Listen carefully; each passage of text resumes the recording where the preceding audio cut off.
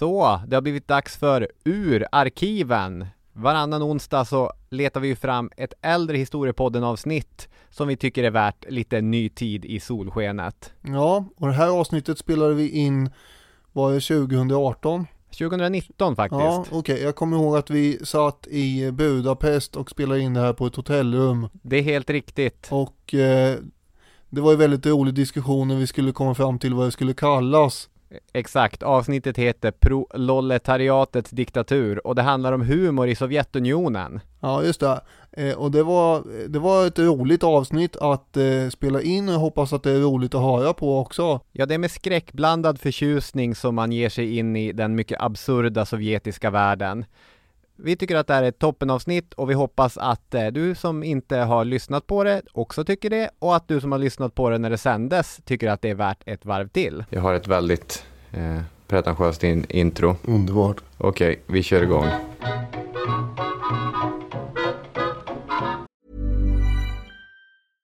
Hiring for your small business? If you're not looking for professionals on LinkedIn, you're looking in the wrong place. That's like looking for your car keys in a fish tank.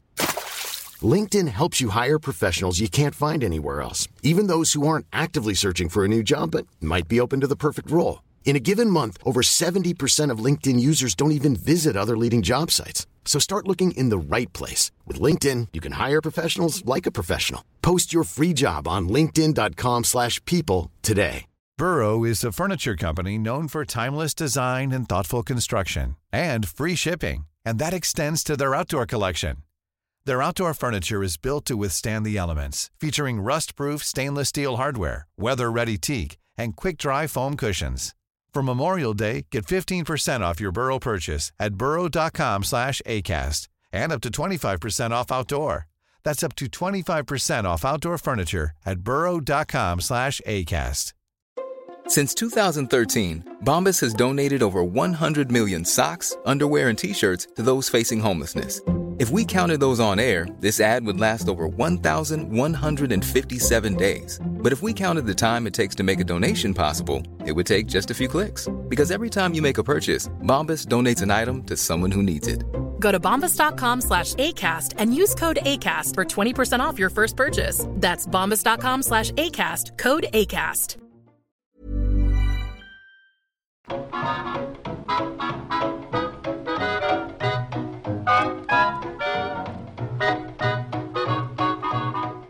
Från AB Viglet, detta är Historiepodden och jag heter Robin Olofsson. Så jag har lyssnat på ett avsnitt av This American Life varje dag nu sedan den 20 december då jag påbörjade ett projekt att lyssna på samtliga av deras timmeslånga specialavsnitt. Och när jag hade gjort det så hade jag satt en ny vana. Och vanor har ju den egenheten att de gärna bara fortsätter. Någonstans på vägen började tonen i den podden spilla över i mitt eget liv. Jag drömmer i This American Life-prosa. Korsklipper intervjuer med en speakerröst i mitt eget huvud. När jag ser en människa på stan tänker jag, vilken är din berättelse? Denna inledning är en hyllning. Eller kanske ett plagiat. Eller både och. Okej, så för er som inte har sett den så gjordes en film 2017, The Death of Stalin. Jag såg den för 2 veckor sedan och den är så rolig. En komedi som utspelar sig i kölvattnet av Josef Stalins död.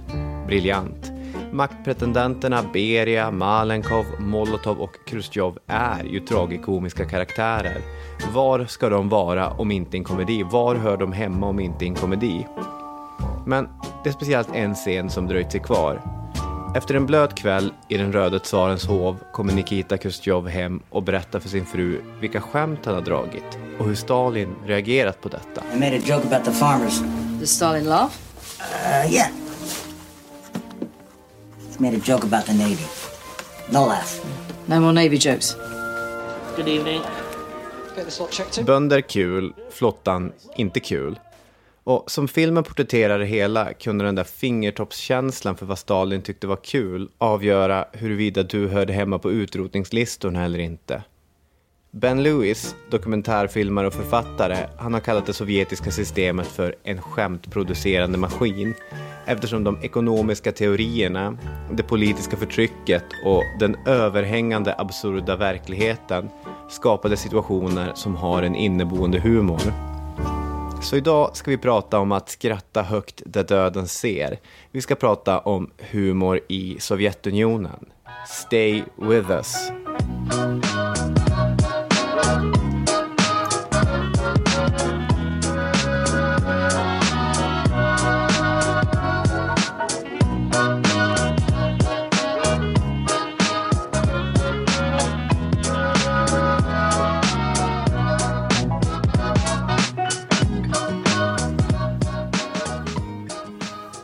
Välkomna till Historiepodden. Det här är väldigt intressant. Vad? Ja, det är ju så att du tar den här podden till nya nivåer på något sätt. Det här, vad vi nu har upplevt är alltså en förinspelad inledning av Robin. Och vi har bara suttit här nu och tittat på varandra under tiden som din inspelning har rullat då. Jag var väldigt nära att avbryta under den och fråga vad fan är det som pågår egentligen. Ja. Det här var bland det mest pretentiösa jag har hört från din sida. Men det var ju väldigt fint. Tack så mycket. Och så. Men det är lite ur gängerna här nu. Ja, jag tänkte att det var lite kul att leka med. Jag har lyssnat så mycket på This American Life, en amerikansk podcast som där jag försökte härma tonen. Musiken kommer direkt ifrån This American Life. Det är Stellwagen Symphonette som har gjort den. Klippet från filmen Death of Stalin, också jättebra film som jag varmt kan rekommendera. Hej på dig Daniel. Hej hej. Vi sitter här i ett hotellrum i Budapest. Jajamän. Och spelar in det här avsnittet. Jag hör att det är lite ljud utifrån korridoren och det kan vara någon dörr som dunsar. Men det kommer säkert inte gå in så mycket på bandet. Det är ju så att man måste ju åka till Ungern, komma nära det gamla Sovjetblocket eller vara i det gamla Sovjetblocket för att kunna prata om sovjetisk humor på ett bra sätt. Är det så? Ja, det är så jag har tänkt. Ja, bra tänkt där. Ja. Vad är ett kommunistskämt egentligen? Det ska jag tala om. Klassfienderna, det är de som uppfinner skämten. Ja. Kamraterna berättar om. Ja. Och centralkommittén förverkligar dem. Ja, det där skrattet. Ja, det är roligt. Ja, och det kommer bli mer av den varan vart efter här. Ja, vi kommer att berätta massa olika episoder och försöka ge det här såklart en historisk bakgrund. Det kommer bli intressant, tror jag. Jag tänkte vi kan börja att värma upp lite grann. Nu är vi igång. Vi har hört min fina inledning. Vi har fått höra dig dra ett skämt. Men jag tänkte att jag kan presentera några förslag på titel till detta avsnitt, så kan du hjälpa mig att välja vad det borde heta. För Ben Lewis, som jag pratade om i inledningen, hans bok och dokumentär heter Hammer and Tickle. Alltså sickle, skära, blir det tickle, att kittla. På svenska heter filmen Humorn och skäran. Humor låter ju nästan som hammare, inte riktigt, men det är ju så de har försökt jobba där. Men är det inte översatt till hammaren och skämtet? Hammaren och skämtet, just det. Ja. Så att det är lite bättre än... Apropå avdelningen rättelse och fel, så går vi in och rättar det redan nu här då. Bra uppstyrt. Eftersom det fanns ett fel i inledningen för 2 veckor sedan, som jag också vill påpeka. Ludvig den 15 var inte far till Ludvig den 16, och det är oerhört pinsamt att min inledning vilseledde folk kanske att tro detta. Det var ju hans farfar, Ludvig den 16 var alltså son till Ludvig den 15, så är med det. Så var det åtgärdat. Ja. Jag har skrivit några olika förslag på vad det här avsnittet skulle kunna heta. Då får du hjälpa mig att välja. Det första: proletariatets diktatur. Jaha. Ja, den var jag lite nöjd med. Nästa. Släng dissidenterna i brunnen. Den är kul. Ja. Den är kul. Ja, förslag 3. Det humoristiska manifestet. Riff på Marx där. Jo. Komedintern. Ja, den är också stretchigt alltså. Gul laughing my ass off. Nu börjar de bli ganska dåliga här. Det är viktigt. Den sista är då ROFL. Revolutionär ordning för lustigheter. Ja. Nu är det ju så att det finns en begränsning för hur långa tecken det kan vara i titeln också. Ja. Jag får släng dissidenterna i brunnen plats, så röstar jag för den. Okej. Ja, det kommer heta antingen så eller proletariatets diktatur, som jag tycker är lite roligt. Nu är vi igång och skoja. Vart ska vi börja med historien här egentligen? Man kan ju börja med politisk humor generellt. Just det. Kanske. Och inte bara alltså inom Sovjetunionen då. Eller östblocket. För alltså, vi kommer ju befinna oss under kalla kriget när vi pratar om det här avsnittet. Och det kan vara värt att... och även lite tidigare. Ja, i och för sig. Men mycket under kalla kriget. Och jag tänker att man kan ta med sig det här att det representerar en konflikt mellan världsbilder, inte bara två ekonomiska teorier och två olika politiska system, två olika mentaliteter, utan det är på mycket så här att förstå hur kulturella yttringar som skämt används är en viktig del att förstå den här tiden, skulle jag vilja påstå. Tidig politisk humor är ju de här karikatyrbilderna som kommer från ordet karikatura. Det låter grekiskt. Eller latinskt snarare. Betyder att lasta. En italiensk konstnär på 1500-talet, Annibale Carracci. Han höll på med karikatyrer mycket. Och han menar på att en karikatyr den söker den perfekta deformiteten. Det vill säga det fula, överdrivna och sådär hos en person som enligt honom då är kärnan i en människas personlighet. Okay. För en karikatyrteckning är ju en bild på en person eller en händelse som är överdriven. Och nu pratar vi bilder, alltså teckningar och så. Just det, det är en sorts förvrängd verklighet. Carracci han roar sig med att teckna sina vänner och sådär. Men den moderna karikatyren handlar ju mer om politik då. Och där har vi Benjamin Franklin som sätter igång och rita avhuggna ormar som då behöver på något sätt sättas ihop och som ett pussel. Och det där ska då föreställa någon slags kamp emot den brittiska monarkin då. Att den här ormen som är uppdelad i olika bitar är de här 13 kolonierna. Förklara för den som inte är med på tåget, vem är Benjamin Franklin? Ja, han är ju då en amerikan under 1700-talet och kommer vara med att skriva grundlagar och grejer för den nybildade USA. Så vi befinner oss alltså i Nordamerika här under 1700-talet. Men karikatyrteckningen slår ju verkligen igenom under 1800-talet först, i och med att tidningarna får en massiv utbredning och läskunnigheten och tryckpressar ökar i antal. Och då ökar också karikatyrerna i antal. Och särskilt då i det politiska livet. Det blir ju en politisk maktresurs, kan man säga. Att framställa sina politiska motståndare på ett vad ska man säga, nedlåtande och hånfullt sätt. Det är svårt att försvara sig mot humor också. För man blir ju lätt den här humorbefriade. Som en tråkmåns och dysterkvist som inte tror att man blir driven med. Och man kan också lätt framstå som att man är emot yttrandefrihet. Vilket också vissa människor var på 1800-talet. Ja, ofta framhävs ju föremålet för karikatyren då, alltså på ett överdrivet sätt. Det är kläder, ansiktsdrag och ofta också i samband med kända symboler. Det är klart att karikatyrteckningarna har en mörkare sida också med stereotyper och används som ren propaganda. Den stereotypa antisemitiska judenäsan som sattes på Olof Palme på teckningarna. Ja, till exempel och på många sådana teckningar under 30-talet. Ja, verkligen. I ett visst land. Men vi har ju också... Kan det vara för land? Ja, det är Tyskland. Det är Tyskland, okej. Ja.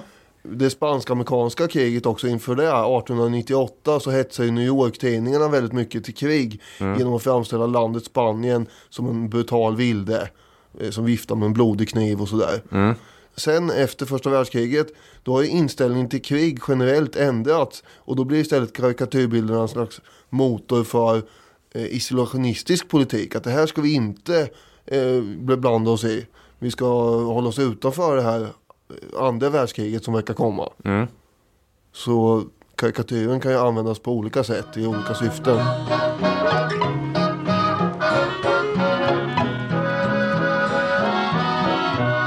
Om vi ska komma in på Ryssland och framförallt Sovjetunionen så finns det två olika spår att utforska när man ska prata om humor i Sovjet. Den ena handlar om den humorn som fanns inom ledning, inom sanktionerade publikationer, systemets eget skoj. Det är intressant, det kommer vi diskutera. Men vi har också den samlade floran av skämt på systemets bekostnad. Som det skämtet du drog i inledningen. Som väldigt mycket är på systemet, inte på medborgarnas, på kamraternas bekostnad. Och Ben Lewis, som jag har nämnt nu, han menar att man kan prata om sovjetisk humor som en egen unik genre. En genre som tillät vanliga människor att vara dissidenter. Det här som George Orwell har skrivit i en flitigt citerad mening, att varje skämt är en liten revolution. Sen ska man komma ihåg att det här är inte helt okontroversiellt att säga det. David Cesarini och Claes Eriksson har skrivit en bok om sovjetisk humor. Det är många som har skrivit böcker om sovjetisk humor, har jag märkt. Ja. Det finns utgivet på en mängd olika språk. I alla fall, de menar ju istället att Lewis påstående på sin höjd är en halvsanning. Att samma typ av skämt, ofta precis samma skämt faktiskt, kan man hitta från Irak under Saddam Hussein eller i Tyskland under Hitler. Men det finns de här två olika spåren i Ryssland och Sovjet. Systemets egna skämt och folkets skämt om systemet. I ett land med förtryckta medborgare så blir ju humorn en slags sammanhållande, gemenskapsbyggande sak. Det blir ju tecken på förtroende mellan de som berättar skämten. Man säger ju bara de här skämten till de man litar på. Och det blir ju som en slags flykt från alltihop. En distans. Man skapar en ventil till det här goa, klumpiga, auktoritära styret och samhället. Om förtryckande politiker och symboler går att driva med så känns alltihop lite bättre. Man tar sig igenom vardagen. Yes. Ilska och missnöje över det här samhället kan man säga pyser ut i ett skratt lite då och då. Och skämtaren är ju den då som får möjlighet att definiera det här samhället som man lever i. Det blir ett sätt att, kan man säga, synliggöra de värsta orimligheterna i propagandan från staten. Och eftersom man inte kan påverka verkligheten med hjälp av demokratiska val så blir det som sagt att man skapar en distans.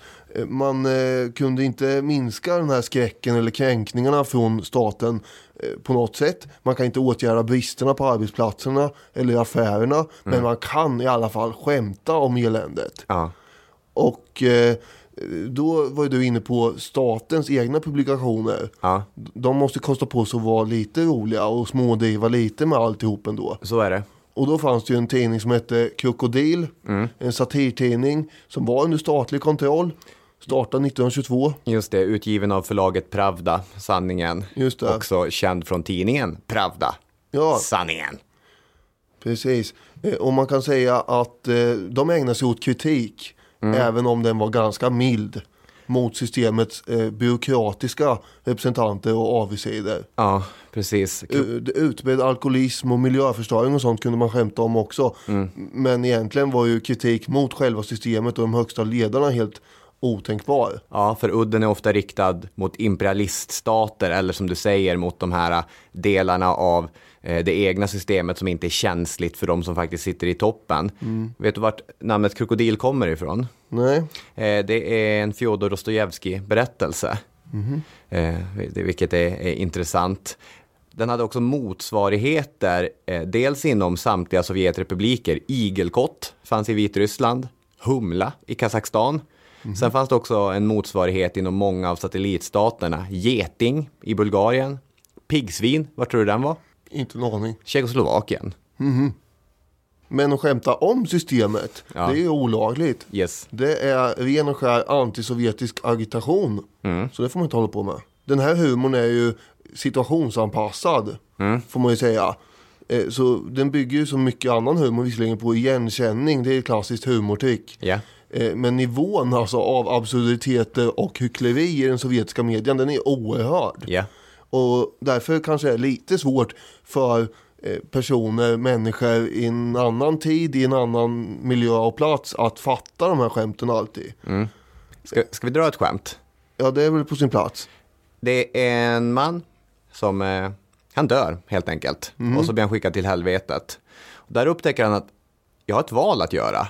Han får välja mellan det kapitalistiska helvetet eller det kommunistiska helvetet. Så går han omkring där, man vill ju shoppa runt, jämföra lite grann. Så funkar det ju ändå, se vad som talar för och emot.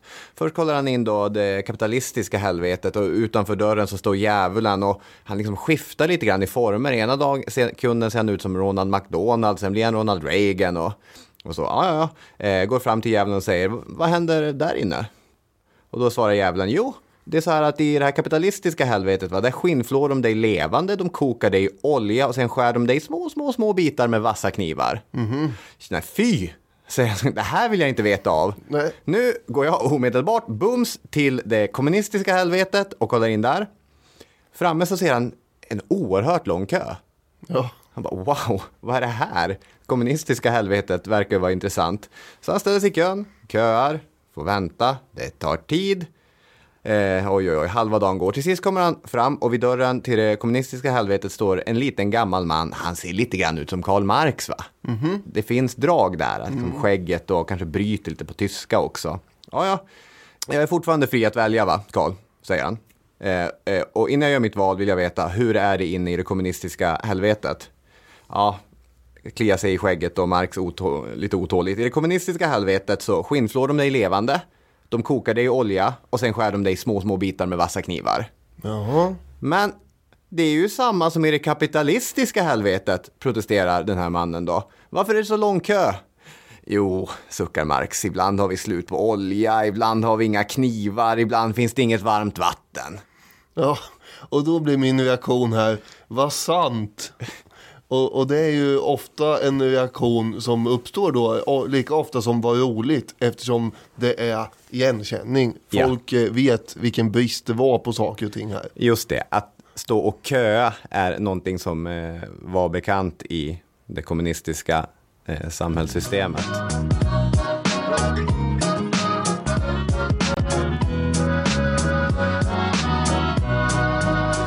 Det är en längre tradition av berättelser som finns i det här ryska systemet. Seth Benedict Graham, han har skrivit en avhandling om den ryska anekdoten. Och anekdot i den här kontexten, det är ett politiskt skämt. Och jag försökte läsa den här avhandlingen, den finns fritt tillgänglig på internet som pdf, men det är torr prosa. För att vara en avhandling om skämt så är det inte att den liksom ruskar tag i en. Men det är ändå intressant. Många av de bästa skämten om tsarsystemet, de var väldigt enkla att översätta efter den ryska revolutionen. Det var att ändra några namn och ändra några titlar. Så gick det ungefär att fortsätta använda. Och när sen östblocket växte fram kom det kommunistiska samhällssystemet i kontakt med flera andra humortraditioner, med tjeckiska och med judiska traditioner till exempel. Och Ben Lewis, han jämför det här med ett virus som muterar, och de här mutationerna, systemet har väldigt svårt att hitta rätt antikroppar mot det. Och även i de här kontexterna så fanns det redan ett färdigt material. Alltså vi befinner oss i Ungern nu. Och århundraden av österrikisk överhöghet under den habsburgska dynastin hade, precis som i fallet med Tsarryssland, skapat färdiga skämt som var lätt att anpassa för den nya samhällsordningen. Ett sånt skämt, när vi ändå är i Ungern, kan vi ta som exempel, för det här är ett gammalt, ska vara i alla fall enligt Ben Lewis, ett gammalt österrikiskt ungerskt skämt anpassat för sin nya tid. Och då handlar det om Mattias Rakosi, partichef som härskade i Ungern från sent 40-tal till mitten av 50-talet. En av Stalins män, även om han nog inte ingick i den här lilla gruppen av östeuropeiska vasaller som Stalin värderade allra högst. Det finns till och med en episod som jag läste i veckan med de här spritfesterna hemma hos Stalin. Där Rakosi inför Beria ska ha kallat sina sovjetiska husvärdar för suputer. Farligt. Ja, det är farligt. Mycket farligt beteende. Rakosi åker ut efter Stalin blir utmanövrerad 53. Utmanövrerad? Han dör. Ja. Okej, skämtet var det. 2 vänner går ner för en gata. Den ena frågar den andra, vad tycker du om Rakosi? Jag kan inte berätta det för dig. Följ med. Svänger de in på en sidogata. Nu, berätta. Vad tycker du om Rakosi? Nej, inte här, säger den andra. Och så leder han in dem i trapphuset där på en lägenhetsbyggnad. Ja, okej. Men här då? Nej, inte här. Det är inte säkert. Så de går ner för en trappa in i en tom, helt kal, helt övergiven källare. Det finns ingen där. Det har inte varit någon där på åratal. Okej, nu kan du berätta för mig. Vad tycker du om vår president? Nåväl, säger den andra. Han ser sig nervöst omkring. Jag gillar honom verkligen. Ja, och det här blir ju lustigt eftersom han inte tar säga det ute bland folk eftersom ingen gillar honom. Precis, det är ju ett jag känner att det blir lite konstigt när jag sitter och förklarar skämten här, men bara tänker för säkerhets skull. Ja, det är ju det skulle kunna vara den ena punchlinen. Att det skulle vara osäkert att säga det om Rakosi ute på gatan. Den andra punchlinen skulle kunna vara då att han var inte trygg att säga det ens där nere i källaren. Men jag tror skämtet är som du säger, att det var inte säkert för honom att på öppen gata tycka om honom. Ja, så att det här är ett gammalt skämt som tydligen har funnits även före östblocket som man då kunde använda igen. Stalin, han var ju inte en person som bjöd på sig själv särskilt mycket. Nej. Förlöjliga honom, det var inte populärt. Och han hade ju inte mycket till självdistans, det var inte hans grej. Nej. Kan man säga. Det beror ju dels på hans paranoida rädsla för att förlora makten. Och att framstå som en slags gycklare, det är det värsta som kan hända, tycker han. Därför är ju skämt om honom, eller det dåvarande systemet, det var ju komplett livsfarligt att dra. Och ändå var det kanske då som det var som mest nödvändigt. Ja, precis. Skräck och terror är ju överlag väldigt utbrett här. Det ligger som en blytung filt över hela samhället. Luften är väldigt svår att andas i Sovjet under Stalintiden. En familj väcks mitt i natten av en kraftig knackning på ytterdörren. Till slut går fadern i familjen upp och öppnar. Resten av familjen ligger kvar på övervåningen helt förlamad av skräck. De hör hur fadern där nere pratar med någon vid dörren. Och så kommer han upp igen. Och så säger han, var inte rädda, det är ingen fara, det är bara huset som brinner. Ja, just det. Ja. För, här kommer då en förklaring igen. Knackningar på dörren under nattetid i Sovjet den här perioden, det innebär att man blir bortförd till någon form av läger eller kanske skjuten i en källare i Moskva. Ja. Så att det var ju det värsta som kunde hända. Om då bara huset brann så var det var ju goda nyheter. Ja. Har du hört den här jämförelsen att analysera ett skämt är som att dissekera en groda? Ingen är så intresserad och grodan dör. Så jag ska inte hålla på med det. Nej, det är det här avsnittet går ut på. Jag kommer inte undrar om vi dissekerar grodor nu. Ja, det är väl det vi gör. Alltså det här är ju galghumor som visar någon slags förvrängd verklighet för i vilken miljö uppstår ett sånt här skämt. Man kan ju reflektera över hur oerhört vanligt det var att familjer väcktes mitt i natten och fördes bort till en källarcell av först NKVD som den hemliga polisen hette under en period och sen KGB. Stalin själv däremot tyckte ju att det var kul att skratta på andras bekostnad. Oh ja. Det gjorde han ju mycket gärna och ofta ganska grymma saker det handlar om. Till exempel skrattade han ju så han kört och slog sig på knäna över någon berättelse som någon drog över hur någon tidigare kollega hade sett ut när man grep och sen sköt honom, hur han såg ut i ansiktet och sådär. Ja. När han avled helt enkelt. Och det tyckte han var oerhört festligt.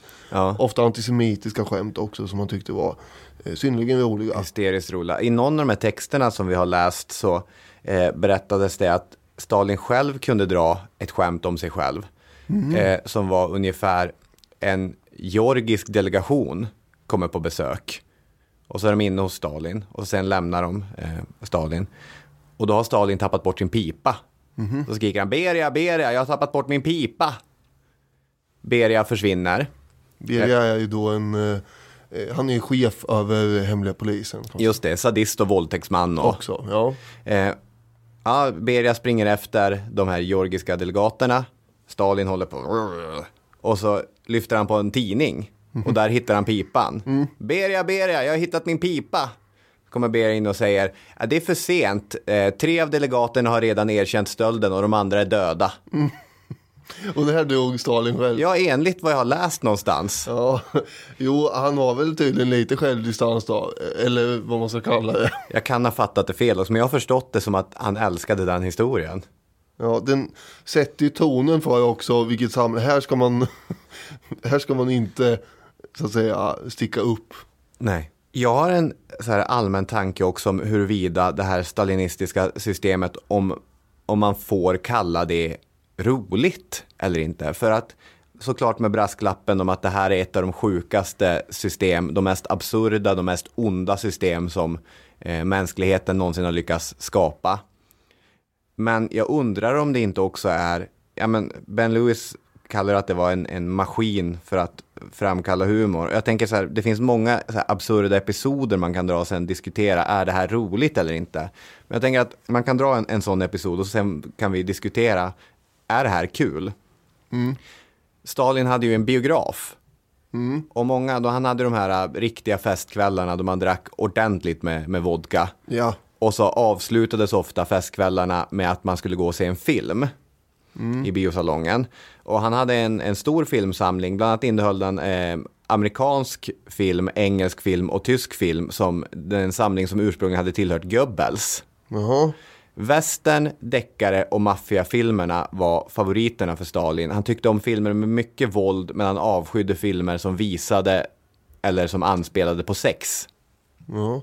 Eftersom Stalin inte kunde engelska, men tyckte om att se de här westernfilmerna, så förutsatte det här nöjet att Ivan Bolshakov, som var Sovjets filmminister sedan 1939, skulle sitta där i salongen och tolka. Problemet var att Bolshakov inte heller kunde engelska egentligen. Alltså fick Bolshakov sitta med en översättare och se hur många filmer som helst i förväg. Och sen sitta och efter eget bästa minne och förmåga berätta för Stalin och för politbyrån vad det var som skedde där. Det här låter väldigt omständigt. Ja, det är oerhört omständigt. Så hundratals filmer ska han ha suttit och pluggat in på det här sättet. Amerikanska filmer, tyska filmer, engelska filmer. Bolshakovs bägge företrädare, de 2 tidigare filmministrarna, hade avrättats. Och det här var Bolshakov mycket medveten om. Jo, det är klart. Alltså var han ett ständigt nervknippe. Och det jobbet som var jobbigast för honom, det var att han skulle välja film. Ja, man tänker ju själv att det är lite jobbigt ibland att välja film där på fredagskvällen. Ja. Men det finns inte sådana här ångesttoner. Så då kommer Stalin gående där längs med vägen. Det var väl en knapp kilometer tror jag, eller något sånt där. Några 100 meter i alla fall till biosalongen. Och då ska Bolshakov hälsa på honom, ta in liksom vilken aura han utstrålar och då välja en film som ska vara den stora ledaren i smaken. Alltså sitta och gissa vad Stalin ville se. Chaplin var ofta ett säkert kort. Om han var på riktigt dåligt humör då, nu kör vi en Chaplin-film. Var Stalin på riktigt bra humör, då kunde man kosta på sig en sovjetisk film. Och då satt Bolshakov och maniskt skrev ner allting som Stalin sa. För dagen efter så ringde han runt till skådespelare, regissörer och annat branschfolk för att vidarebefordra precis vad Stalin hade sagt om varje liten grej i filmen. Ja. Det uppstår alltså en filmindustri vars syfte är att gissa sig till vad en maktgalen mördare vill se på bioduken. Och så alla de här höjdarna, de tycker såklart att det är skitroligt att Bolshakov är så rädd. Så att de går och driver med honom och skrämmer honom och sådana grejer. Pikar och... Ja. Det här är ju ganska roligt. Alltså jag tycker man måste, alltså det är hemskt och bedrövligt, men det är ju alltså det finns ju något... Det är något komiskt i efterhand. Ja, i den här vansinniga situationen. Ja. Sen är det ju inte som att det inte har skämtats om andra totalitära system för den sakens skull heller. Vi pratar mycket om det som sker inifrån systemet nu. Men jag började tänka på det här med Hitler och nazismen. För nazism känns spontant inte humoristiskt på det sättet som Stalins kommunism ibland kan kännas absurt och liksom inte roligt, jag vet inte vad man ska säga, men att det finns någon typ av humor i den absurditeten. Så jag började tänka på skillnaden där, för på många sätt känns det som att nazism är en basvara inom delar av framförallt den moderna judiska skämttraditionen. Jag tänkte spela ett litet klipp.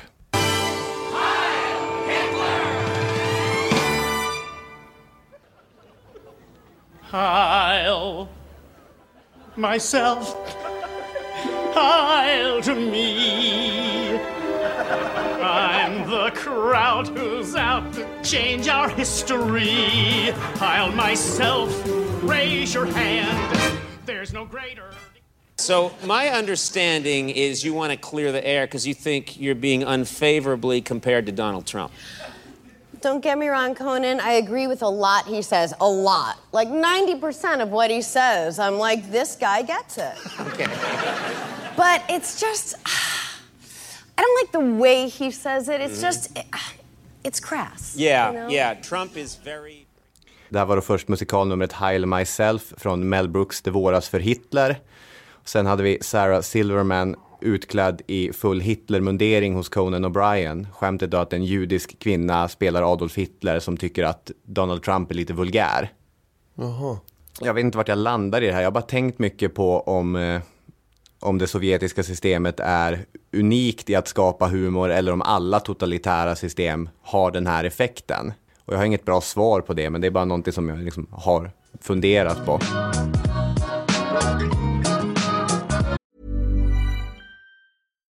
Here's a cool fact. A crocodile can't stick out its tongue. Another cool fact, you can get short-term health insurance for a month or just under a year in some states. United Healthcare short-term insurance plans are designed for people who are between jobs, coming off their parents' plan, or turning a side hustle into a full-time gig. Underwritten by Golden Rule Insurance Company, they offer flexible, budget-friendly coverage with access to a nationwide network of doctors and hospitals. Get more cool facts about United Healthcare short-term plans at uh1.com. Burrow's furniture is built for the way you live. From ensuring easy assembly and disassembly to honoring highly requested new colors for their award-winning seating, they always have their customers in mind. Their modular seating is made out of durable materials to last and grow with you. And with Burrow, you always get fast, free shipping. Get up to 60% off during Burrow's Memorial Day sale at burrow.com/ACAST. That's burrow.com/ACAST. burrow.com/ACAST. Millions of people have lost weight with personalized plans from Noom. Like Evan, who can't stand salads and still lost 50 pounds. Salads generally for most people are the easy button, right? For me, that wasn't an option. I never really was a salad guy. That's just not who I am. But Noom worked for me. Get your personalized plan today at Noom.com. Real Noom user compensated to provide their story. In 4 weeks, the typical Noom user can expect to lose 1 to 2 pounds per week. Individual results may vary.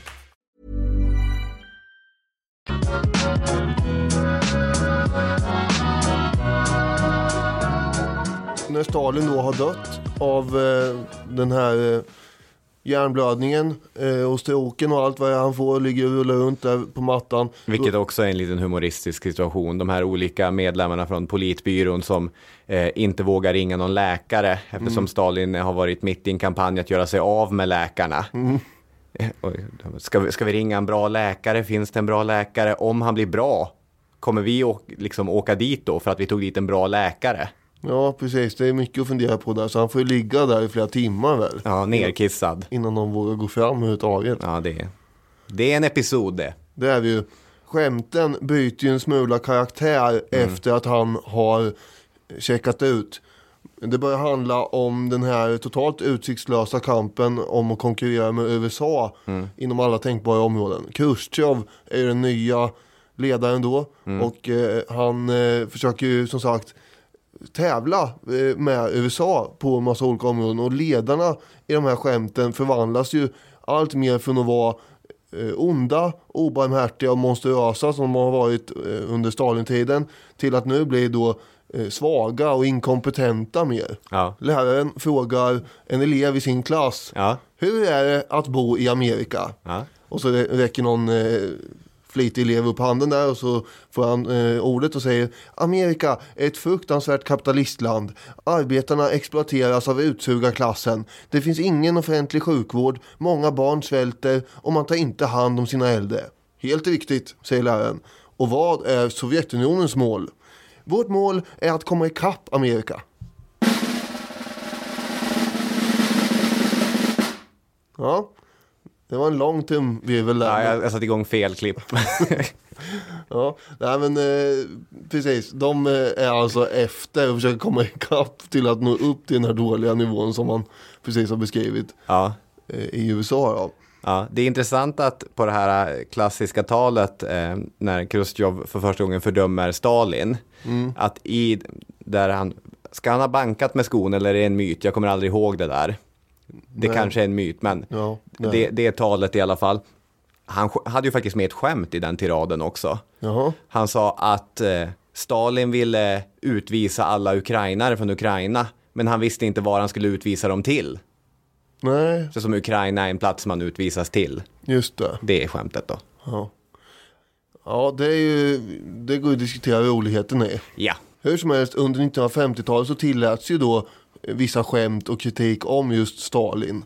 Eftersom nu är det en tid som har passerat, så nu får man skoja om det. Du uttryckte ju en tveksamhet kring om det var roligare med skämt om just Sovjetsystemet än andra totalitära samhällen. Just det. Det som kanske är lite unikt ändå med Sovjetunionen är ju den, vad ska man säga, övergripande ekonomiska planekonomin. Ja. Och hur den fungerar. För den ger ju upphov till en himla massa konstigheter och därmed roligheter. Det är ju ett av de klassiska teman. Det här liksom, övervakningen är ju ett tema som ofta återkommer framförallt under Stalin-tiden. Men de ekonomiska aspekterna och hur illa de fungerar, det är ju det helt förhärskande temat i mer töväderstider.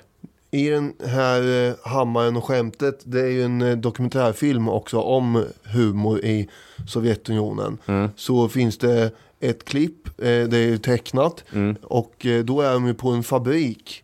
Och så går den här direktören då och förklarar för några besökare hur effektiv den här fabriken är och hur många nya enheter de producerar. De är den bästa fabriken i hela Sovjetunionen. Ja. Och vi kan låta komma in lite grann ur den här kanske.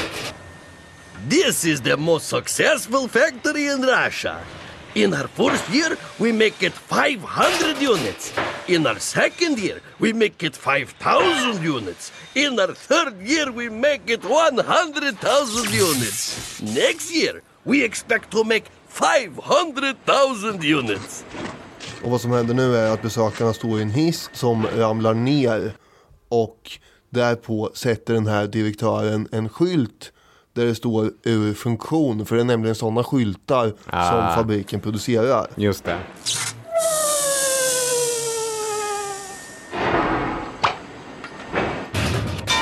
Och de behövdes ju många av. Ja, är skämt. Det är det som är skämtet, absolut. Får man komma in på Reagan? För sådana här skämt älskade Ronald Reagan. Det finns hur många klipp som helst när han drar skämt om hur det fungerar i Sovjet. Det här är en av klassikerna. The commissar in the Soviet Union who went out to one of those state collective farms, grabbed the first worker he came to, said, "How are the crops?" "Oh," he said, "the crops never have been better, just wonderful." He said, "How about potatoes?" "Oh," he said, "Comrade commissar, if we could put the potatoes in one pile, they would reach the foot of God." And the commissar said, "This is the Soviet Union, there is no God." He said, "That's all right, there are no potatoes." Ja, det där är en ganska intressant sak som händer egentligen när Ronald Reagan använder ett skämt som är konstruerat för att människor fast i ett system ska kunna ha en säkerhetsventil, vara små dissidenter, göra sina tiny revolutions som George Orwell kallar det, när då det blir propaganda från den andra politiska konkurrenten. Precis, de kan ju använda det här och göra gladeligen. Ja, precis. De senaste åren så har CIA offentliggjort före detta klassificerat material om kriget. Faktiskt nästan 1 miljon sådana dokument. Bland annat så har man hittat ett dokument som kallades Soviet Jokes. Alltså CIA-representanter har med andra ord ofrivilligt agerat folklivshistoriker och sammanställt en stor, diger samling skämt. Vilket jag antar innebär att Ronald Reagan hade tillgång till den här typen av skämt direkt från källan. Så han hade spioner på plats som samlade ihop skoj. Jag bläddrade igenom en sammanställning av det här Soviet Jokes. Då står det till exempel: "A worker standing in a liquor line says, I've had enough, save my place, I am going to shoot Gorbachev." Det här under Gorbachevs tid då. 2 hours later he returns to claim his place in line. His friends ask, "Did you get him?" "No. The line there was even longer than the line here." Längre kö till att skjuta Gorbachev än till att ta sig in i spritbutiken. I ett annat dokument finns en annan typ av skämt, vad ska man säga, bevarat. Då står det så här: "En amerikansk officer skämtade en gång att bästa sättet att motverka sovjetiska spioner skulle vara att ge dem alla 19,6 miljoner klassificerade amerikanska dokument. För det skulle ta dem år att ta sig igenom det här. The entire pile is useless, skriver han. Det är inte så starkt skämt, den är ganska snäll, men alltså Reagan skulle inte ha dragit sådana skämt på sitt eget systems bekostnad. Att vi har samlat ihop 20 miljoner dokument om kommunisterna där den överväldigande majoriteten är helt värdelösa. Jag läste en artikel om de här avklassificerade dokumenten också. De är oerhört trista, många, och samma typ av, det är inte som Stasi, men det är den här liksom samlandet av information för samlandets skull, ofta. Och jag menar, det är inte som att det inte fanns aspekter av Reagans eget land, av Reagans egen ekonomi och hur det slog mot människor som man faktiskt kan göra sig lustig över.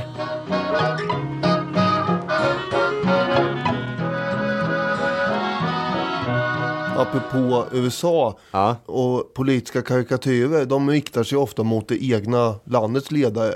Skillnaden mellan deras budskap och verkligheten. Och i USA så fanns det en karikatyrtecknare som heter Herbert Bloch. Just det. Och han kallas ju då Herblock. Det var han som myntade begreppet McCarthyism för övrigt. Just det. Joseph McCarthy var ju en senator under början på 50-talet som var synnerligen antikommunistisk och antisovjetisk. Och och det var under den perioden som det officiella amerikanska etablissemanget jagade upp sin antikommunism till helt nya nivåer. Och han ägnar sig åt att utmåla allt från poliovaccin till fluorsköljning som kommunism. Och Joseph McCarthy, han försöker ju faktiskt inskränka yttrandefriheten just av rädsla för kommunismen. Och det här leder till att den här karikatyrtecknaren Herblock vänder sig mot McCarthy och sätter in all sin finurliga spetsfundighet mot honom då. Och det är ju väldigt kul också. Ja, verkligen. Det blir svårt att ägna sig åt karikatyrer i en stat där det är förbjudet med tryckfrihet, där inte tidningarna är fria. Så därför blir det ju mindre tecknade skämt och karikatyrer så, utan här handlar det om muntliga skämt som man kan säga i en pålitlig snäv krets snarare. Så är det. Och berättelser är ju roligare än karikatyrer också. Ja, däremot fanns det ju karikatyrtecknare i Sovjet med, men de var ju i den sovjetiska statens tjänst så att säga. Ja, det var det vi var inne på med Krokodil till exempel. Precis. Och Boris Jefimov, han blev ju 108 år, farbror. Bra jobbat. Ja, han tecknade karikatyrer och han med både ena och andra, både generaler för den vita sidan i inbördeskriget 1918, nazistiska ledare och amerikanska presidenter. Han ritade allt möjligt. En gång 1947 däremot, då hade ju Stalin själv suttit på kammaren och tänkte ut en festlig karikatyr. Och så ringde han upp Jefimov personligen, och man blev lite svettig när kamrat Stalin är i andra änden av luren. Särskilt med tanke på att Jefimovs egen bror hade ju också blivit avrättad vid ett tillfälle. Men Stalin, han tyckte att det här var en så himla bra idé, så han ville se den ritad. Det gick ut på att teckningen skulle då illustrera hur en amerikansk militärkår stiger i land på Nordpolen och säger sig nu försvara det här området från sovjetisk gerilla. Och det finns ju ingen gerilla där givetvis, men det handlar ju om då att Truman-doktrinen, den amerikanska presidenten Harry Truman, han hade ju lanserat att USA ska stödja alla som vill bekämpa kommunismen överallt. Det är ändå en helt okej sovjetisk skämtteckningsidé. Ja, och ja. Men alltså Jefimov till exempel, han gick ju runt på gatorna om nätterna för att han inte vågade vara hemma. För det var ju då Stalins polis kom och knackade på. Så han var ute och gick på nätterna helt enkelt. Det säger ju också en del. Ja, verkligen. Men det kunde ju vara riskabelt även att dra muntliga skämt. Det tydliggörs ju bland annat i det här skämtet. En domare gick omkring under lunchrasten och skrattade belåtet för sig själv. En kollega frågade då vad det var som var så lustigt. Och då svarade domaren skrattande: ja, jag fick just höra en sån underbar historia om kamrat Khrushchev. Jaha, får jag höra? Är du från vettet? Jag dömde just den här mannen till 3 månaders fängelse för att han berättade den. Ja. Eller den här: hur många gånger kan man berätta ett politiskt skämt i Sovjetunionen? Berätta. 3 gånger. Ja. Första gången för en vän, andra gången för förhörsledaren och den tredje gången för cellkamraten. Ja, det är starkt. 2 KGB-agenter står och pratar med varandra. Den ena säger, tänker du vad jag tänker? Säger han, ja, då måste jag arrestera dig. Ja, just det. Under slutet på Sovjet-eran så kommer de här skämten om den usla ekonomin mer och mer. Och att hela staten på något sätt lider någon slags senilitet. Ja. Kan man säga. Det är varubrist och köerna ringlar sig långa. Det här har du redan dragit några skämt om. Och det uppstår ju problem för de som inte har tid att stå i kön. Man kanske har ett jobb man måste vara på. Helt enkelt. Men de äldre i samhället, de har tid att köa. Yeah. Och då var det ett stående skämt att om man inte har någon farmor så gör man ju bäst i att skaffa en som kan stå i kö, så att säga. Ja. Från och med Gorbachev tillträdde som generalsekreterare 1985 så lättas det ju upp mer och mer vad man kan säga och skriva. Det är ju det han lanserar, idén om öppenhet i media, glasnost som den brukar kallas. Och det där är ju intressant, för om man kollar på Krokodil till exempel, så Eriksson och Cesarini som jag var inne på, de kallade Krokodil fram till 85 för en sofistikerad form av propaganda. Som vi var inne på, att man liksom, ett sätt för ett totalitärt system att inför omvärlden visa upp att vi är minsann inte så auktoritära. Se hur vi tillåter de här skämteckningarna att jäcka oss. Men efter 85 så radikaliseras Krokodil. Och det är ju som med allt annat under de här åren i Sovjetunionen, att när man har haft den här skitten kokande och man bara ska släppa ut lite ånga.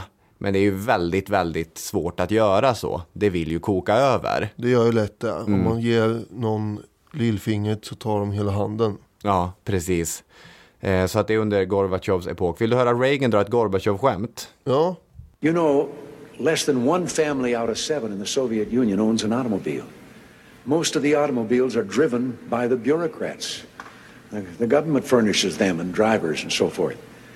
So an order went out one day to the police that anyone caught speeding, anyone, no matter who, gets a ticket. Well, Gorbachev came out of his country home, his dacha. He was late getting to the Kremlin. There was his limousine and driver waiting. He told the driver to get in the back seat, he'd drive, and down the road he went. They passed 2 motorcycle cops. One took out after him. And pretty soon he's back with his buddy, and his buddy says, well, did you give him a ticket? And he said, no. Well, he said, why not? Oh, he said, too important. Well, he said, we're told to give anybody a ticket, no matter who it is. Oh, he said, no, this one was too, I could. Well, he said, who was it? He said, I couldn't recognize him. But his driver was Gorbachev.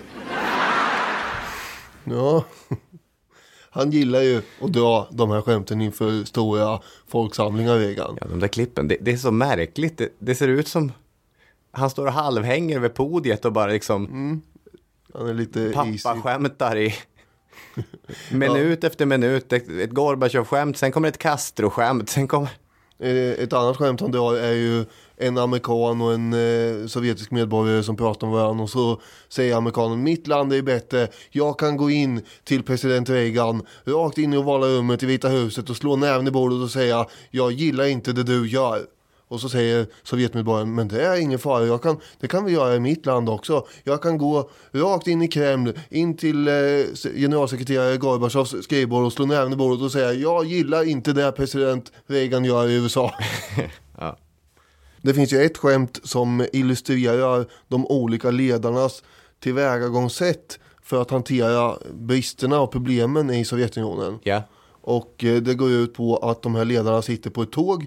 Det är Stalin, Khrushchev, Brezhnev och Gorbachev. Ja. Och så stannar tåget. Bara brum. Och Stalin, hans reaktion är ju naturligtvis, Why has the train stopped? Shoot the driver! Skjut lokföraren. Men Khrushchev han säger då, nej. Vi måste rehabilitera lokföraren, det är bättre. Wait, I have another solution.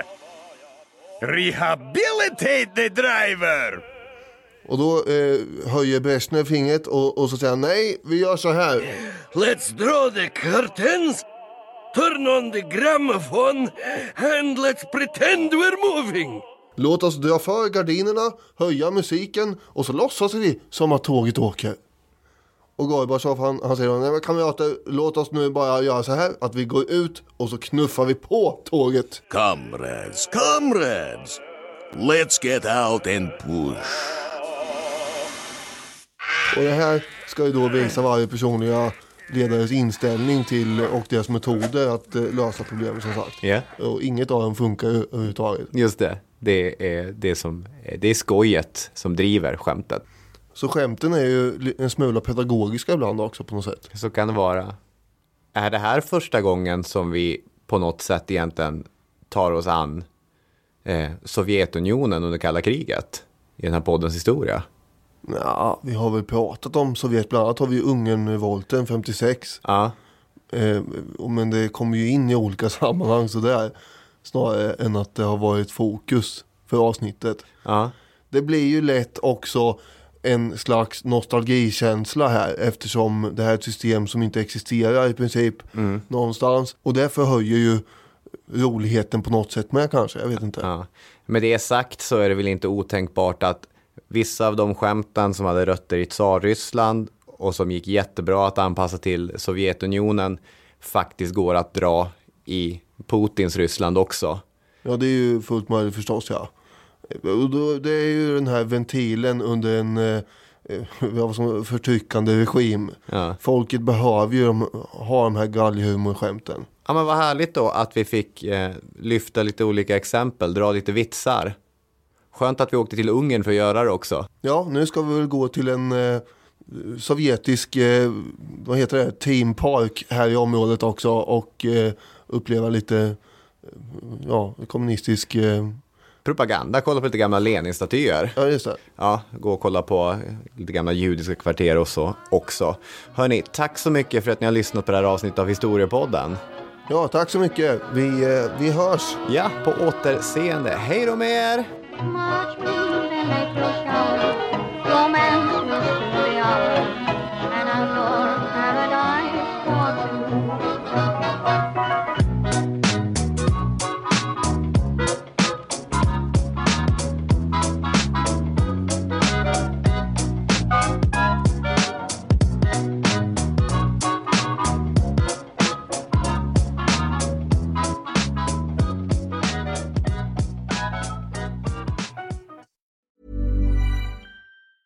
Normally, being a little extra might be a bit much, but not when it comes to healthcare. That's why United Healthcare's Health Protector Guard fixed indemnity insurance plans, underwritten by Golden Rule Insurance Company, supplement your primary plan so you manage out-of-pocket costs. Learn more at uh1.com. Planning for your next trip?